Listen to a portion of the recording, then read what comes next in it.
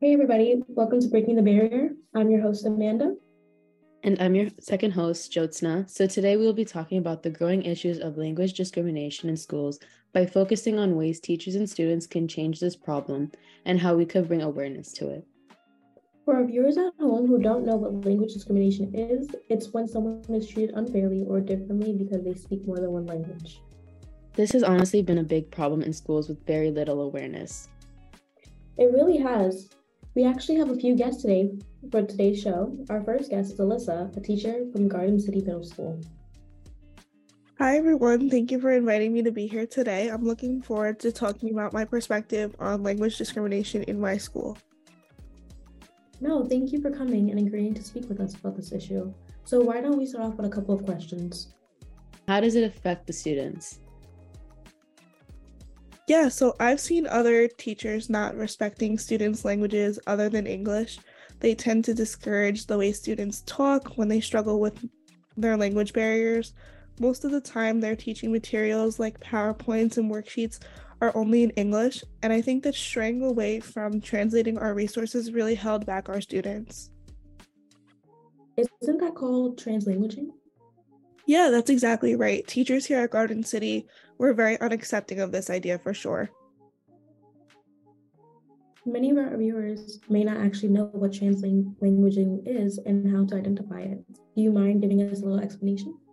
No, not at all. So translanguaging is when a multilingual student goes back and forth between their home language and English as they begin to work through their understanding of the new language. I noticed in my bilingual classrooms when a student is trying to give an explanation in English, and sometimes there's some words of their native language mixed in. How to prevent language discrimination in your classroom?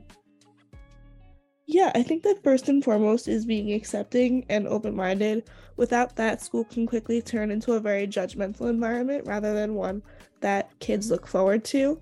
Another is for teachers to shift their perspective on bilingual students.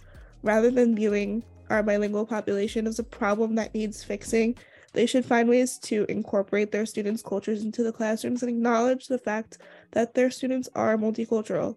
That's a great point. In order for students to feel comfortable in the classroom and for them to understand the material being taught, we have to find ways to connect and communicate with them.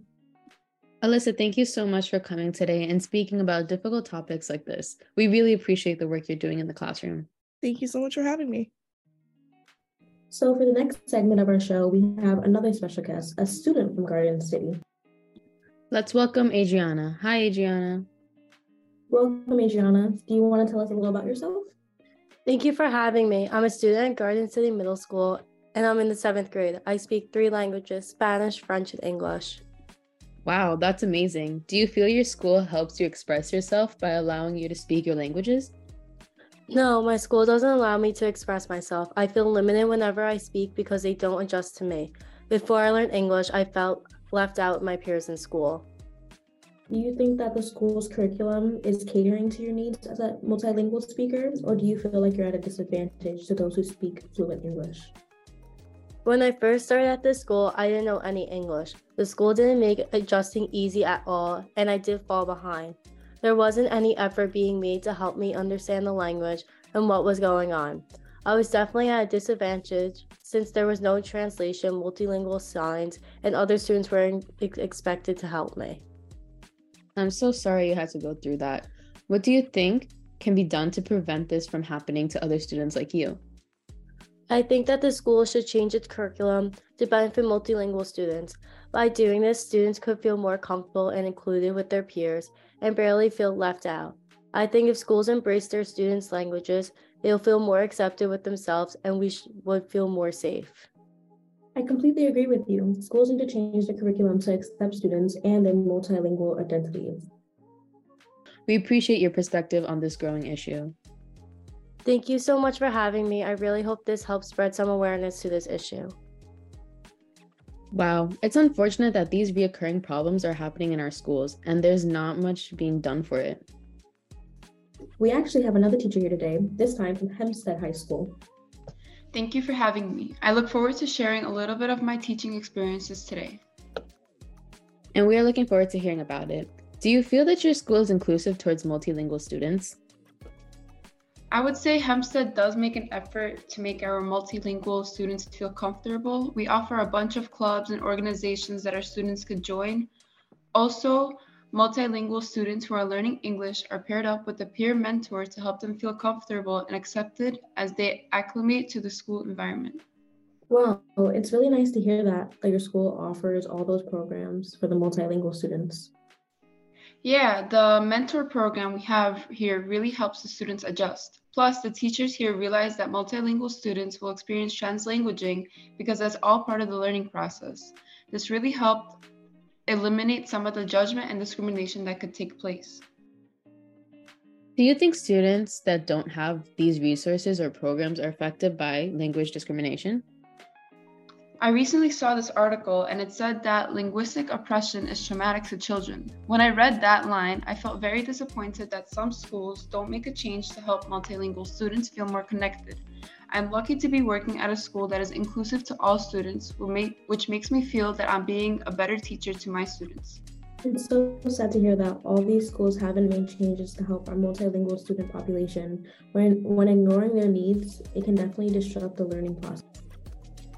Yeah, and I really hope that schools learn and listen to this to implement these ideas to help them be more inclusive to multilingual students.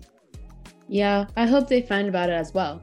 Thank you for coming on and talking about your experiences. Thank you so much for sharing your perspective with us today, Emily. On to our next guest. We have a student from Hempstead High School who can share their experience as a student mentor. Welcome, Isabel. Hi, Isabel. To start us off, can you share a little bit about yourself? Hi, thank you for having me. As you said before, I'm a mentor for multilingual students at Hempstead High School, which I enjoy doing. I'm also a senior and I'm going to college to major in education. That's great. Would you mind telling us more about your experiences as a student mentor? Yes, of course. This program is beneficial to students because it makes them feel more included. I love that my school offers this to students because we don't make anyone feel uncomfortable. And I have a couple of friends from this program and they told me that they feel more appreciated and accepted with their languages and how they weren't looked down upon because of it. This sounds like such a great program, and I think it would really be great to see this expand in other schools as well.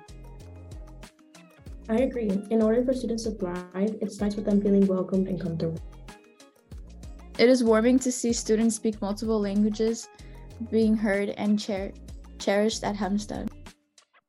Thank you so much for sharing. It has been great to hear about this program that your school offers and that you are a part of.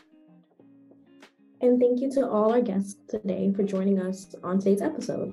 It was nice to hear about different ideas that schools can use to be more inclusive to multilingual students. Thank you guys for listening. See you next Wednesday on episode 2 of Breaking the Barrier.